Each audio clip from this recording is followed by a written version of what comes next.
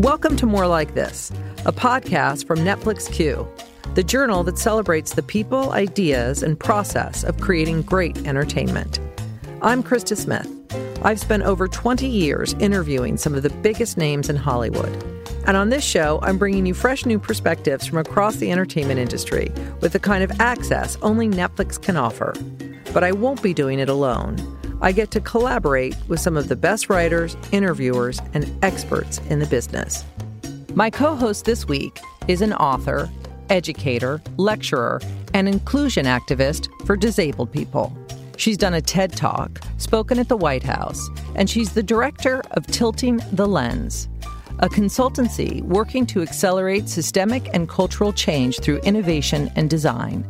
She's a contributing editor to British Vogue and has been featured on the cover as well. To top it all off, she's a close friend of Victoria Beckham. I'd like to welcome to our show, Sinead Burke. Thank you so much for having me. I'm not sure those credentials fit a visual description of what I look like right now. So to, I suppose, distill the veil of the glamour, I'll tell you what I look like and where I am right now. So I am in my hometown in Ireland, which is just kind of in the middle of the country. And I'm actually nestled in my brother's bedroom because it's still the middle of the holidays. People have not gone back to work, even from a remote perspective. So finding a quiet space to talk to you was a little difficult. And I am wearing a blue cashmere knit jumper that has a rib stitch on the cuffs and also on the waistband.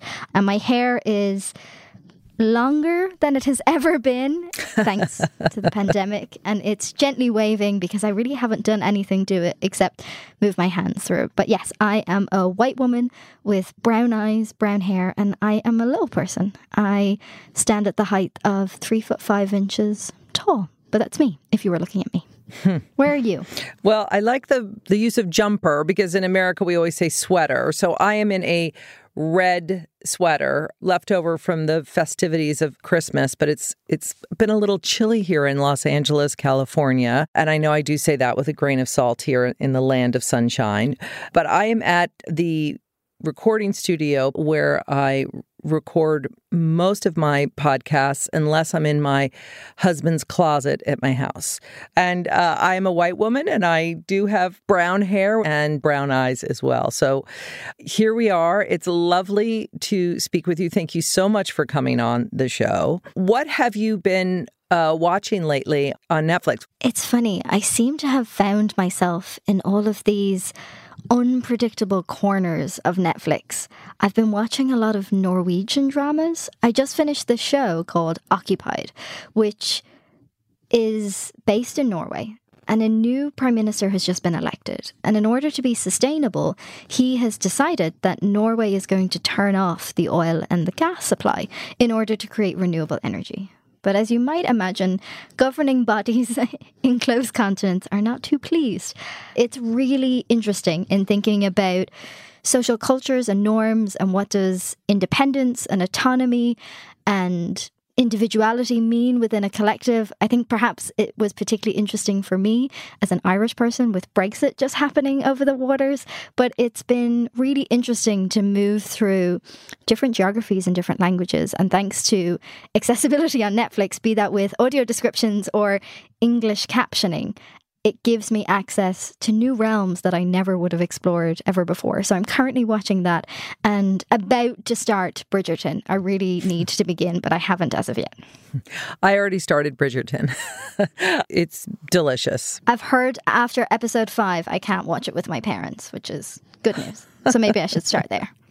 Well, speaking of your parents, these have been very interesting times in terms of the holidays. How has it been for you? How have you broke tradition in this pandemic? I am the eldest of 5 children, which means even among my most closest family unit of my parents and my siblings and I, we are a big family. Most of us live at home, some of us do not. And I think there's been a real understanding that making this year different has been so important, that by each of us making an effort in order to observe restrictions, in order to ensure that those who are working on the front lines, those who are most vulnerable medically, will get to Christmas next year, I think, is something that we are really looking forward to. Wow, the oldest of 5. I kind of, you had me at that. There's so many of us, and there's like 2 years between each of us. And it's been really wonderful growing up because as the only little person among my siblings, I've always been their eldest sister, but not necessarily their biggest sister. But my brother and my sisters are just really wonderful people. They've taught me the importance of kindness and selflessness in the sense that they're always observing what they can be doing to make somebody else's life a little bit easier, if that makes sense. And that can be helping me reach something because it's up high, or it can be asking somebody, how are you? And not waiting for a performed answer, which is, I'm fine. Or if you're Irish, I'm grand. It's really waiting to see what somebody needs to talk about and to speak about and to listen. Well, that kind of in an odd way makes a perfect segue into Pieces of a Woman, which is a film coming to Netflix this week. And it stars Vanessa Kirby. And it's all about kind of just what you described, like listening and giving people time and how are you? And it's a whole other look on how we experience grief and how individual it can be. And this is a film about a woman who loses a child and what that means, how she processes that and how different it is for everybody and the expectation of how she's supposed to process that. She's such an incredible actress, and to see her take on this role is, I don't know, I don't know Vanessa, but it filled me with pride to watch her. What really struck me with this film was the visibility of something that has been made so invisible, talking about losing children. As a disabled woman, this film really spoke to me in that I have dwarfism. If I choose to have a child with somebody who also has dwarfism, there is a great likelihood that if I became pregnant, that pregnancy wouldn't survive birth. And that's a reality that I may have to face into in my future. And when we talk about the importance of storytelling, the importance of visibility, watching this film, seeing Vanessa act out the grief with such authenticity and such pain, it wasn't glamorized and it was raw and vulnerable and intimate, gave me vocabulary to begin to describe something that might be in my trajectory. To have such caliber of acting from Vanessa with a storyline that is a reality for so many. It was really powerful. I got to talk with the star of Pieces of a Woman, Vanessa Kirby. American audiences have come to know Vanessa from her breakout role alongside Tom Cruise in the action-packed Mission Impossible franchise. More recently, she's been adored for her award-winning portrayal of a young Princess Margaret in Season 1 and 2 of The Crown. It's great to see you, Vanessa. Where in the world am I finding you, and what are you doing right now? I'm at home in London. I live with my sister and 2 friends, so I'm in my bedroom right now, which is where all the important things happen. Yeah. Well, you had quite a year, or let's just say a fall. It started with a bang with winning Best Actress at the Venice Film Festival, which had to be pretty amazing.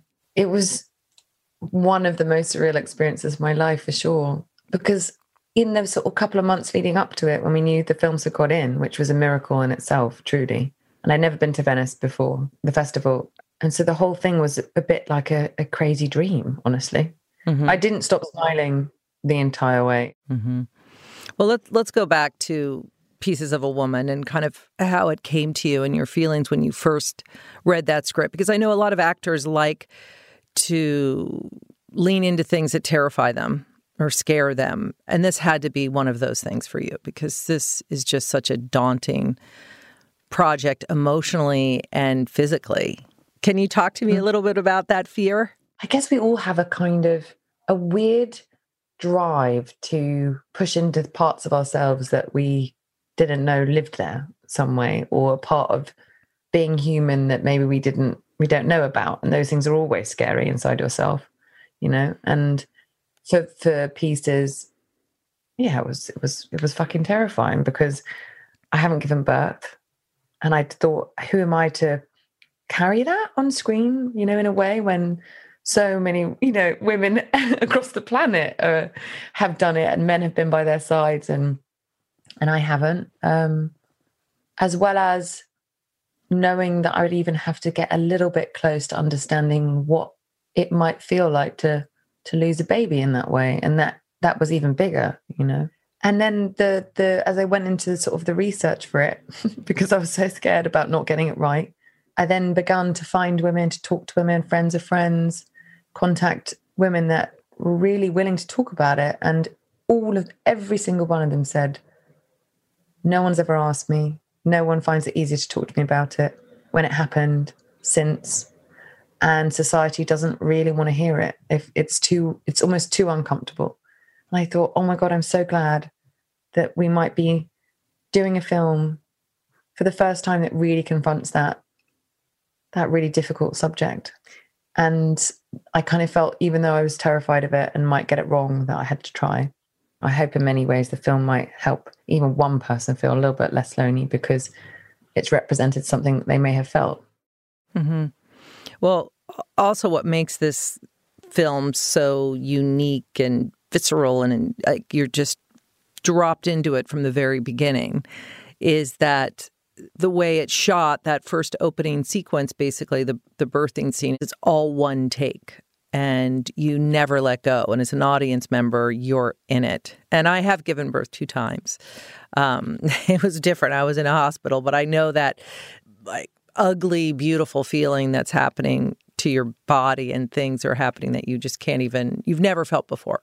You only feel in that experience. What was that like?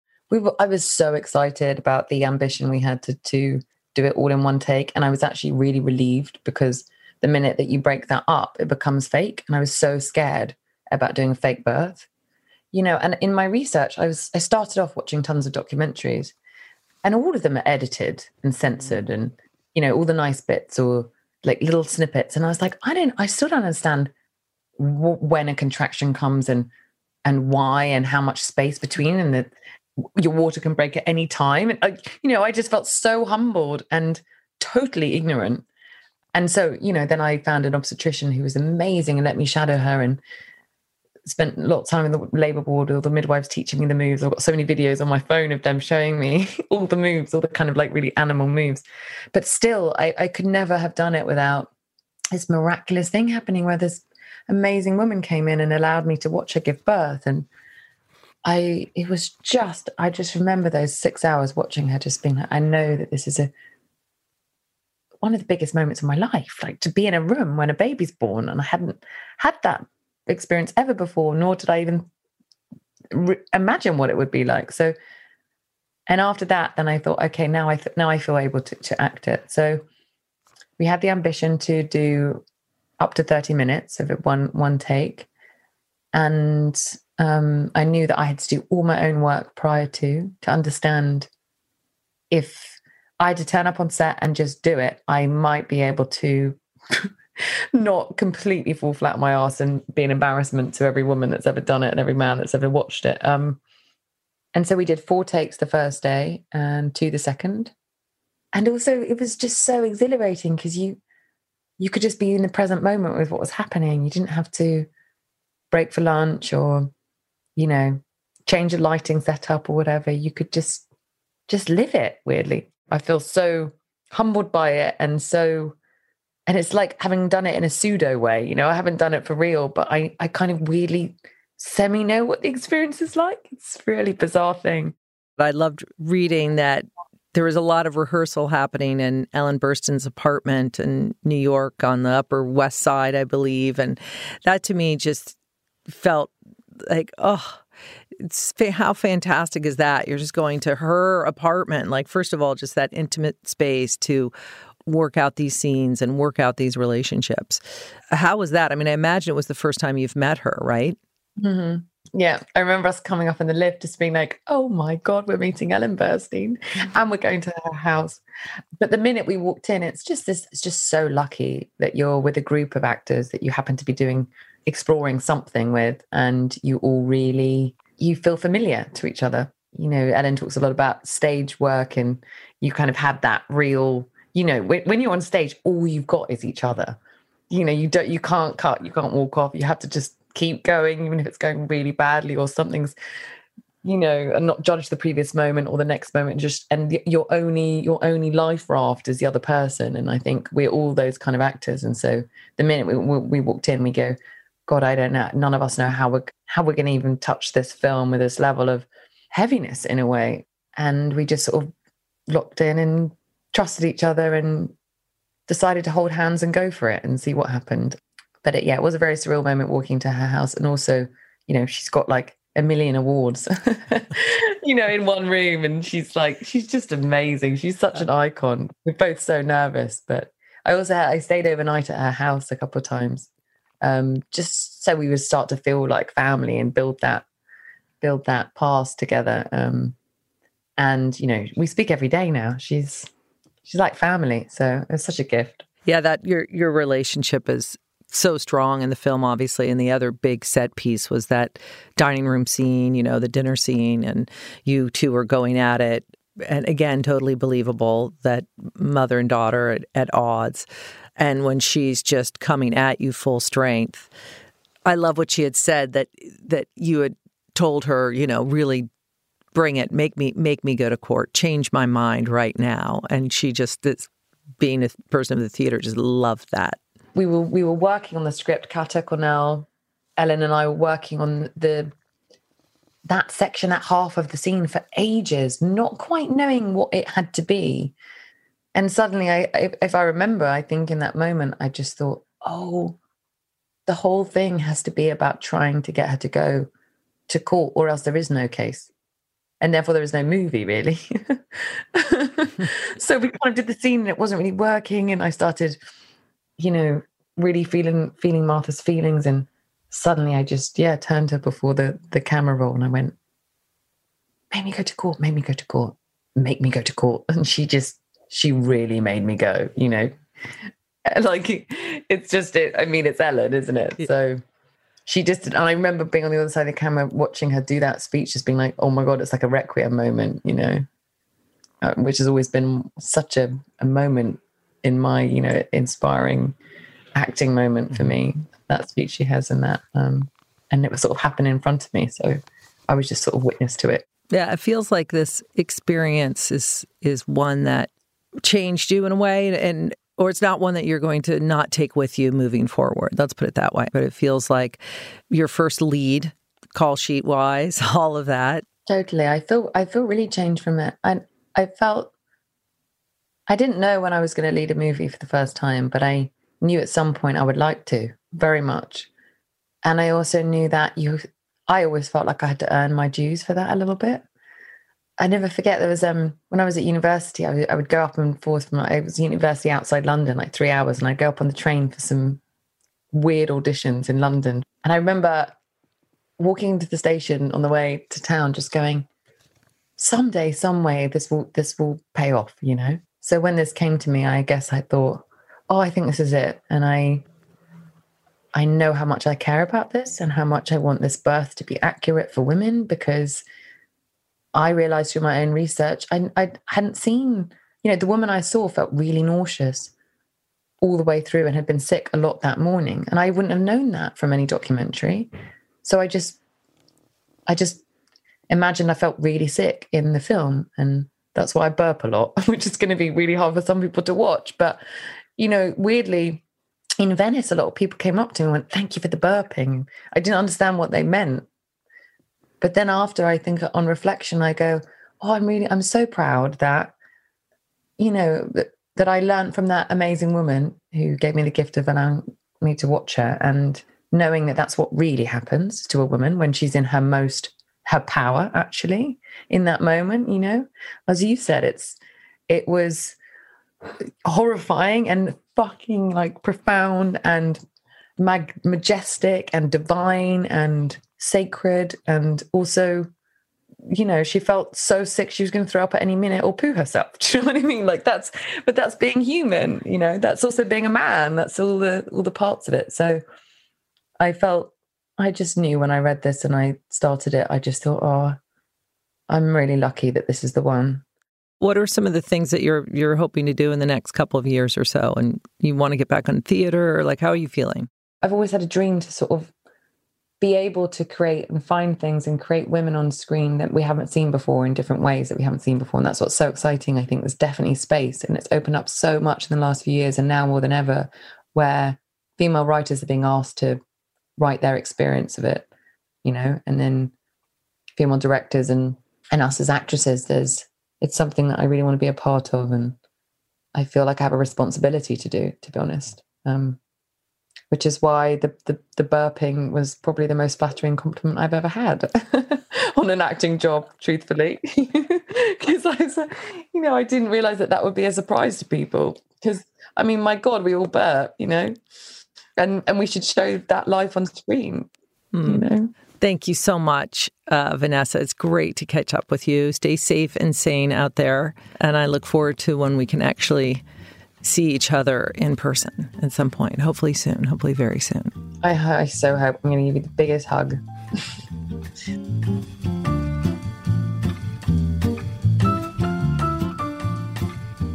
To hear my full interview with Vanessa, listen to her recent episode of Present Company, wherever you get podcasts. You can read the text version of this interview at netflixque.com. That's QUEUE.com. So, Sinead, we're so thrilled to have you sit down with co-directors Jim Lebrecht and Nicole Newnham from Crip Camp, which is the documentary that first launched at Sundance and has now been on Netflix for some time. Just the name alone, Crip Camp, you know exactly what it is. It's such a brash, kind of un-PC title for what the film is really about, which is this camp that these disabled people went to and got to be free, got to be treated like real human beings. And which is so incredible about this film is that the footage is all original, and you really feel like you're in there with them, and the trajectory that it takes following these kids into adulthood, and how so many of them went on to become activists, and how it really changed the course and the narrative for disabled people is quite extraordinary. And then, of course, the Obamas came on to be executive producers and whatnot. But why don't you tell me about talking with the filmmakers and what that was like for you personally to meet them and to get to interview them? There's this phrase in advocacy circles: if you can see it, you can be it. And when we think about disability representation in film, there have been some great examples in the past, but many of them played by non-disabled people. But if we think about representation and visibility as a new wave, we also want to see disabled people behind the camera, shaping the stories and framing them. And in many ways, for me, that's what makes Crip Camp such a success. Because this is told for, by, and with disabled people. So getting to virtually sit with Jim and Nicole, the co-directors of Crip Camp, was just really so incredible. The film charts the history of disability rights, particularly in the US. But it is an ignition, I think, for a global disability rights movement in thinking about what does accessibility mean? What does inclusion mean? And in a pandemic where we talk about people who are vulnerable, that movement has never been more important. Nicole is a non-disabled woman. How is she an ally to Jim, who is a disabled man co-directing this film, whose background is not in directing, but actually in sound production? How do you code switch into that space and not feel like an imposter when there are so few people who look like you in those spaces and in those rooms? But also asking them, how do they leverage the film to speak to that global community? It was wonderful just sitting with them as colleagues. I've been very fortunate in the past couple of months to work with them as an international impact advisor for the global campaign, thinking about disability advocacy and rights. And I think what I learned most from speaking with them was Jim's final words were that he had just spoken to somebody who had said for the first time ever, a film had made them feel like they belong, despite not knowing Jim or not knowing Nicole. And really it made me ask the question, what can I do to help other people feel like they belong? And maybe it's not creating a Netflix documentary produced by the Obamas. Maybe it is. It's unlikely, though. But what can we each do as individuals or as collectives to make people feel like they belong? And film is such an important lens that we can create community around, about, and for. Have you ever watched something and it has made you feel seen and heard in a way that you can't even begin to describe, or it's something that you needed to see but didn't know how much you needed to see it?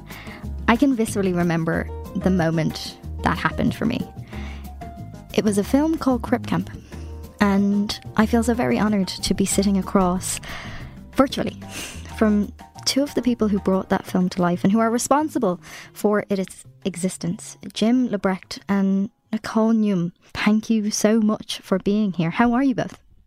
Good. I'm really happy to be here with you. I've been looking forward to this conversation. Yeah, and Sinead, I got to say that we're all drawn to light, and that's why we're here with you. Okay, oh, thank you so much. Yeah, you've been a wonderful leader in our community. So really happy to be here. Thank you. I wanted to begin our conversation with each of us giving a visual description of ourselves. All right. Well, I'm a 64-year-old white guy with kind of a long gray goatee. I'm a wheelchair user. I think you heard me just moving my chair a little closer to the microphone because indeed my lineage is in audio, so I darn well better sound really good here. I've got long hair, black glasses, and I've got a nice long sleeve teal shirt that is from a surf shop. And there's a red wall behind me with a bunch of movie posters. You'll be disappointed to learn that Jim forgot to mention that 3 minutes before we began this recording, he took out this incredible hairband and ensured that his tousled locks were trapped with the hairband. It's a visual delight that he failed to admit, so I'm helping that with you. Nicole! So I am a 51-year-old white woman with blondish brown hair that goes down to about my shoulders, COVID length. I have a red beaded necklace with some Tuareg beads in it on, and matching lipstick because I did not understand that this was an audio-only interview. And I am wearing some sort of oval-shaped glasses that were inspired by Judy Heumann's glasses in Crip Camp. And I'm sitting in my house in Oakland, California, next to a bookcase with my son's Greek bouzouki hanging on the wall behind me in the background. I wanted to ask, the two of you have been friends for such a long time and have worked on lots of different projects together, but your relationship has been different in Crip Camp as co-directors. How did you have to make space for one another in a way that was different on this project than the way you had worked previously? Although we've known each other for so long, remember I'm talking about 3 films, it was really with Crip Camp that we were really in each other's lives daily. We had to find and forge this collaboration that was business, partners, friends. But underlying all of this, there was a real trust that is the solid bedrock of, I think, what happened with us on our film. Yeah, I would agree with that. I like to co-direct. I've always co-directed.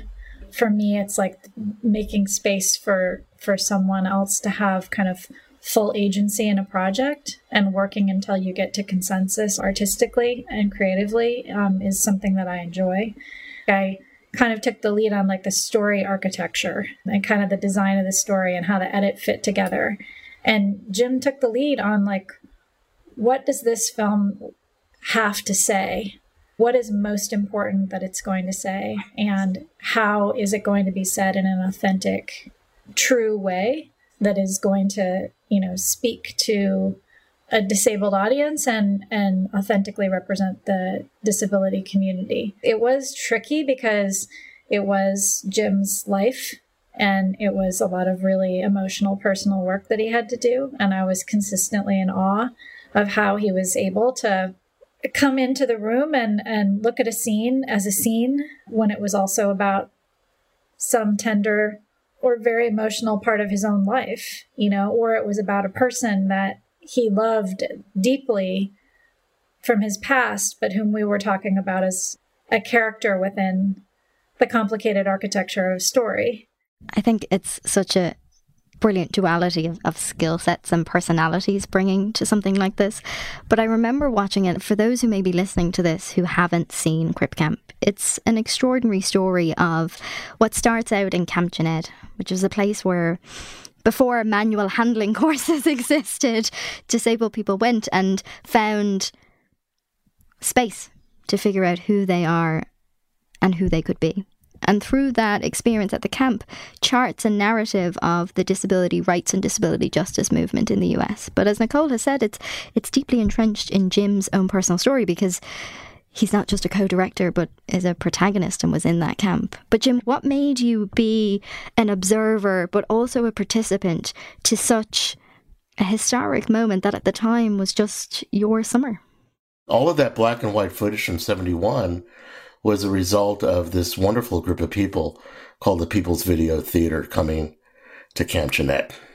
They showed up and wanted to take this new technology of portable video and use it as a tool, right, for marginalized communities, and they said to us, let's make a film, would you like to make a film about your camp? And they came to the Drama and Camera Club and with their equipment. And then shortly after that, they asked me if I'd like to do a tour of the camp. And so they strapped this really kind of heavy tape deck to the handlebars of my pushchair and then handed me this video camera, which wasn't terribly light either. And somebody pushed me around camp. So I think it was probably Howard from the People's Video Theater that was with us and one of the counselors. And as you can hear in our film, it's like, just tell us wherever you want to go. We'll just go there. Did you feel empowered by that process or observed? Totally empowered. Totally empowered. These folks could have come in and gone to the camp director and said, how are you taking care of these poor handicapped children? They didn't do that. They gave us agency. They treated us like any other group of teenagers and young adults.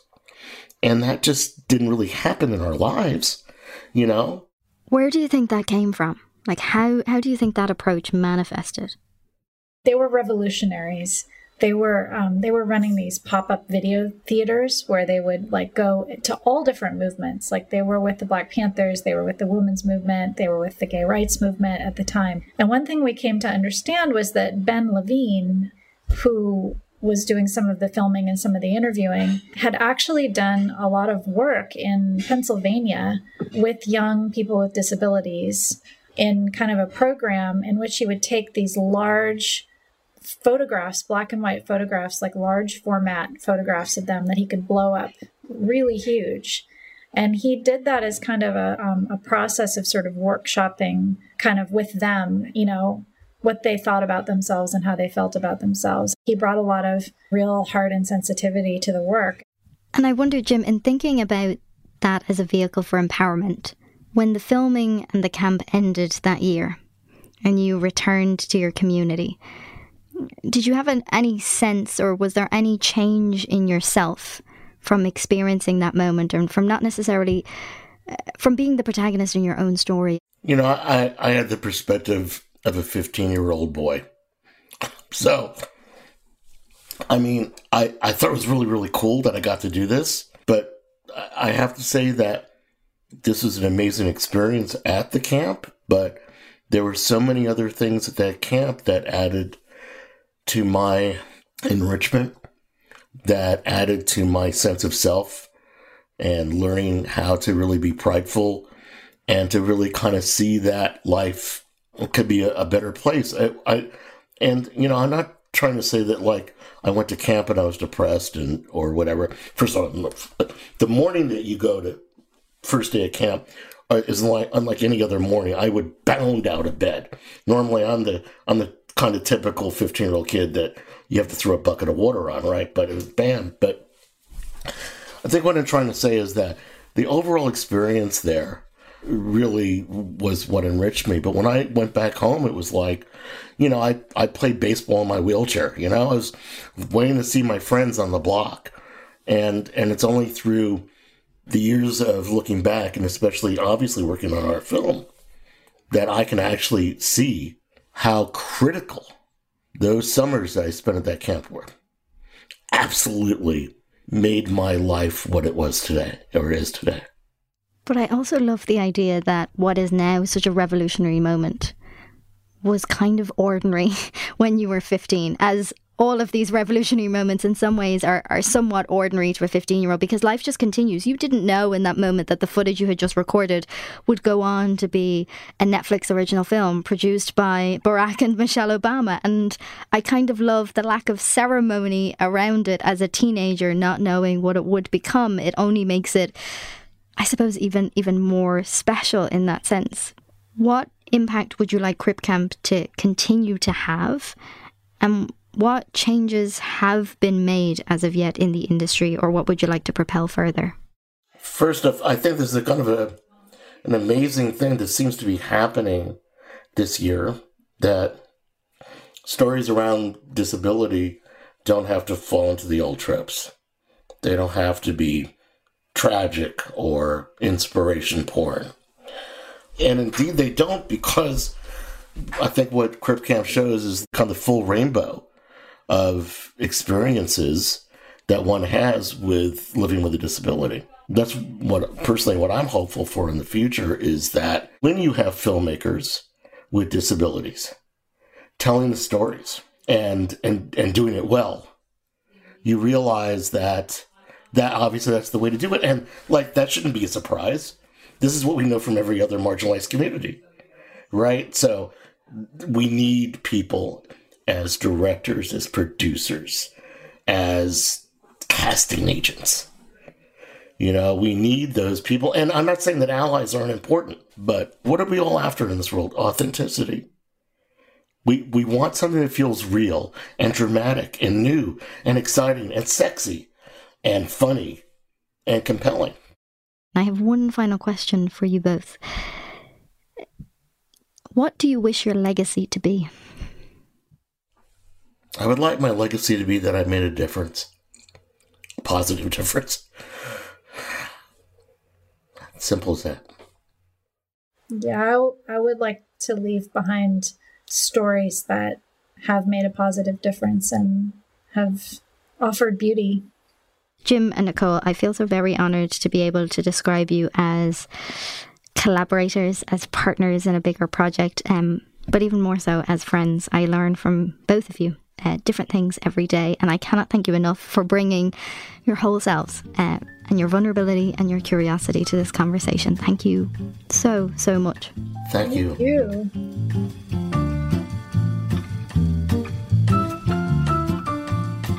Krista, I can't thank you enough for allowing me to irritate Jim and Nicole with those questions.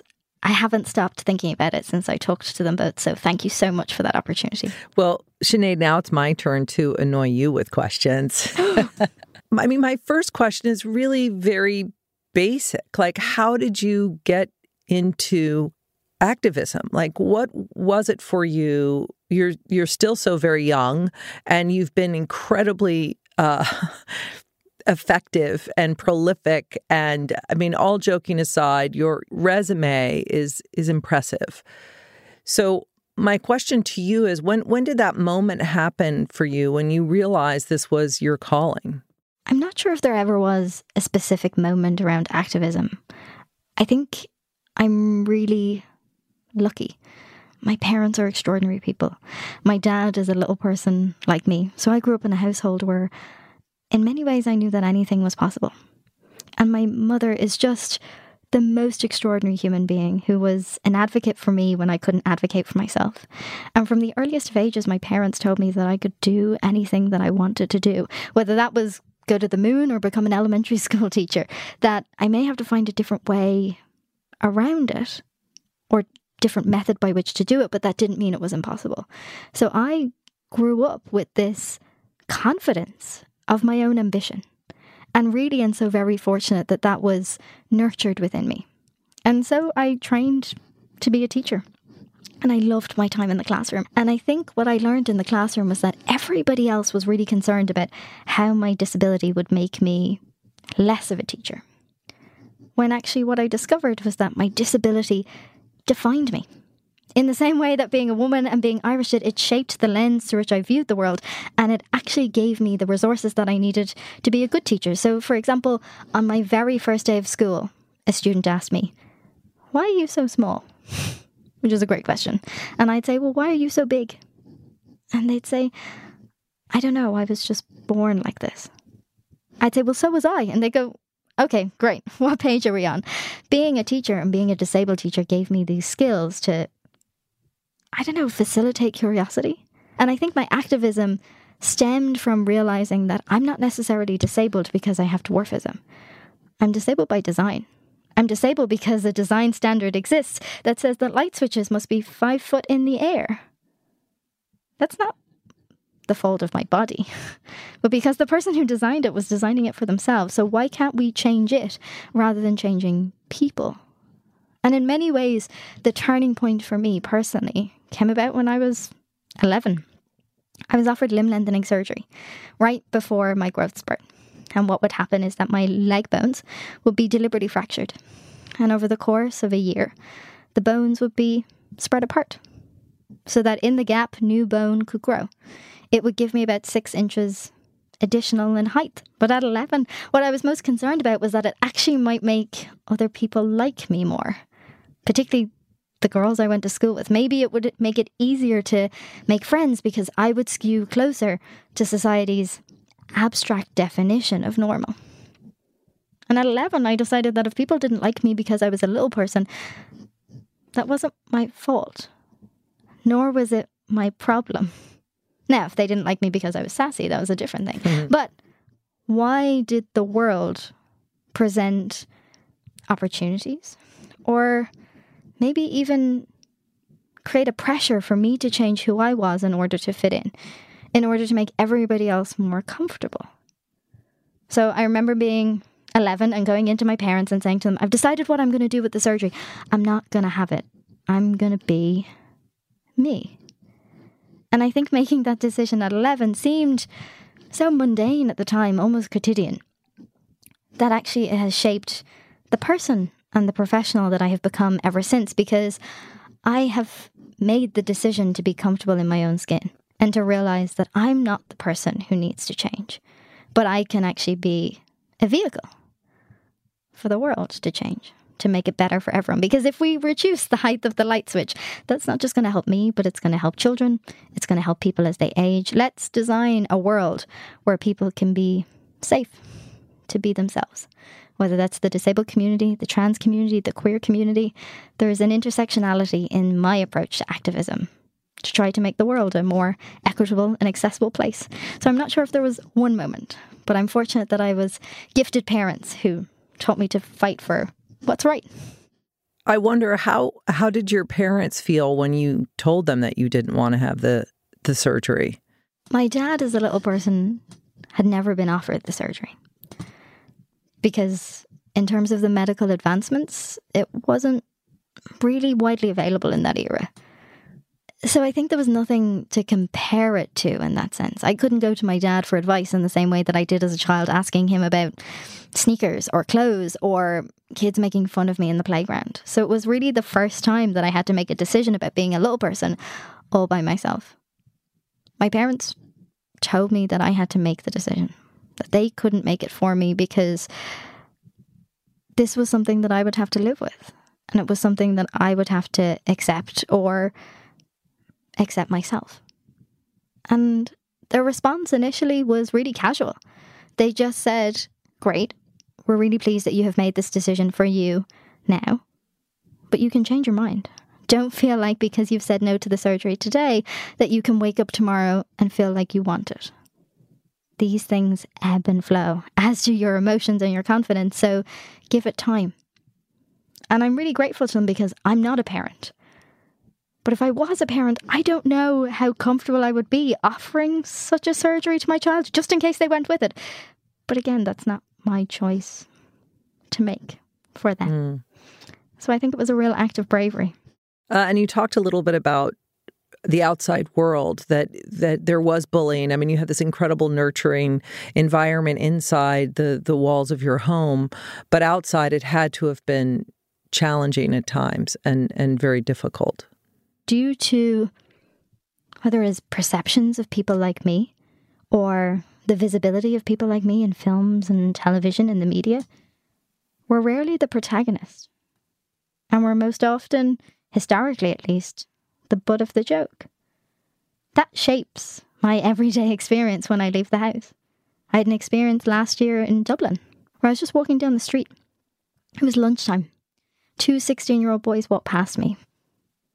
And I thought nothing of it until one of them leapfrogged over me from behind. Jumped from the ground over my head to the other side. All the while his friend recorded the entire incident on his phone. They were hoping to go viral on the internet. And I was so upset. I was upset because in that moment, I wasn't a person but an object. They didn't even think about what would have happened if he'd have missed, if he'd have kicked me in the head, what kind of injuries I'd have been left with. It didn't matter because they had concocted this plan where I was just an entity by which they could possibly be famous. And my response to that initially was to engage the police. But I realised that if the police got in touch with them, all they would learn is to not get caught.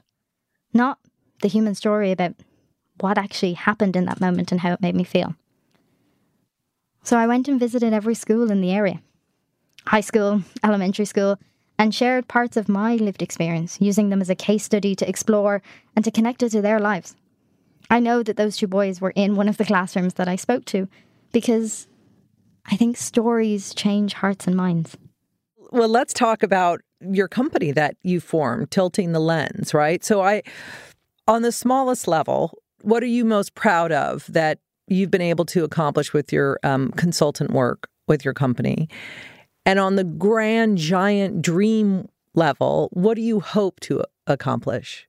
Gosh, Tilting the Lens is a consultancy company. It began because I had this appetite and pattern of asking why all the time. For example, why is there concrete steps outside of a museum? Why is the accessible entrance around the back? Or why doesn't one exist at all?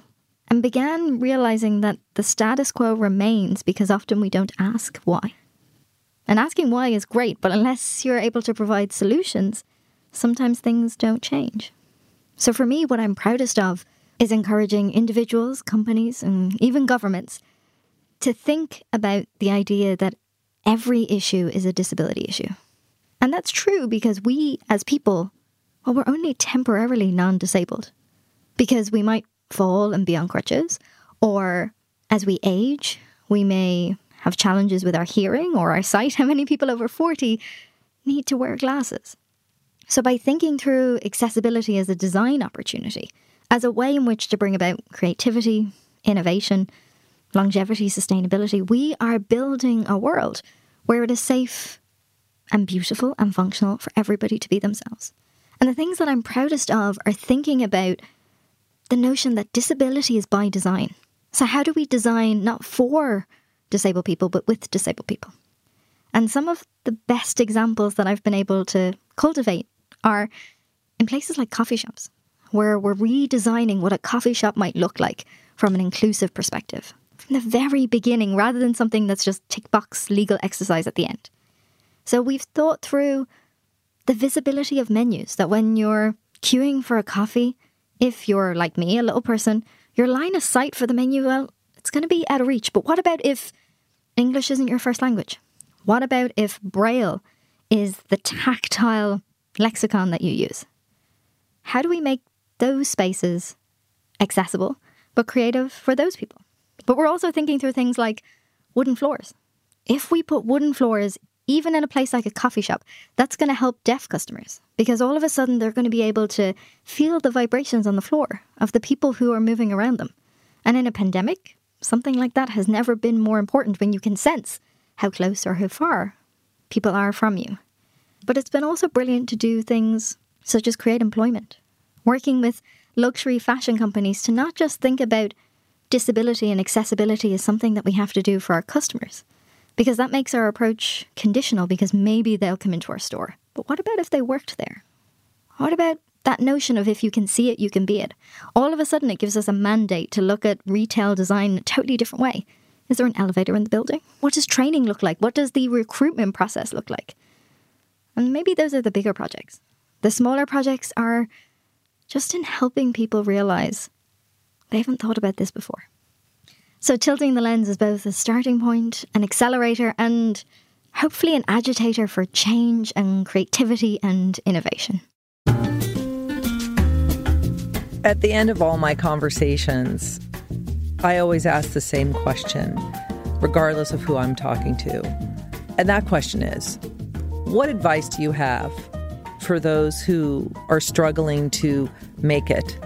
And whatever that make it is, as a designer, as an artist, as a musician, as an actor, just living in the world, getting to the next day, what advice would you give them? I think it was about 2 years ago. I was coming out of a high school. I'd been speaking to maybe 1,000 students, and I was just about to leave. And a young girl who was about 15 ran out of the hall after me, kind of shouting my name. The teacher said, no, she's going, leave her alone, go back in. And I said, no, is everything okay? And she said, on the tough days, how do you keep going? And I just said, there are some days that you breeze through, that you get to 8 p.m. in the evening and you can't realize the time. And there are other moments in your life where you feel every second and don't think you'll get to the next one. And I said, in those times, I just say, if I can get through yesterday, I can get through today. And if I can get to today, I can get to tomorrow. And sometimes if days seem too long of a period, I think about meal times, breakfast, lunch, and dinner. But also, if I survive the last hour, I can do the next one. To try to get yourself through those moments with support and with help and with resources in order to keep going. I think when we talk about making it, and I realize the caliber of guests that you have had on your incredible show, sometimes making it is just getting to 3 o'clock. And sometimes it's winning an award. I think we need skills for both of those times. I couldn't agree more. So if people want to get in touch with you or help you in any way or find out more about what you're doing, how do they do that? Well, thank you so much. I am readily available on the internet. I am at the Sinead Burke on most social media platforms, but the company is Tilting the Lens. So that's www.tiltingthelens.com. And whether you are an academic institution, a large corporate, or a creative company, accessibility is everybody's concern. It's going to give you greater audience share. It's going to give you greater profitability, but it's going to give you greater creativity, because I've been hacking this world for 30 years. I already have the solutions that you probably haven't yet thought of, not out of maliciousness, but you just haven't had to.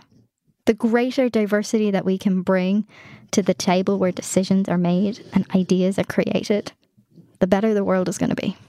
Sinead, thank you so much for being on the show and for educating us and inspiring us. I really thank you for your time and thank you for challenging us to look at things differently. So appreciate it and so appreciate your work. The honor is all mine. Thank you so much. And I hope our paths cross again soon. Absolutely they will. Now, are you kidding? You don't even know me. Now I found you. I'm never going to let you go. Are you kidding? Yes.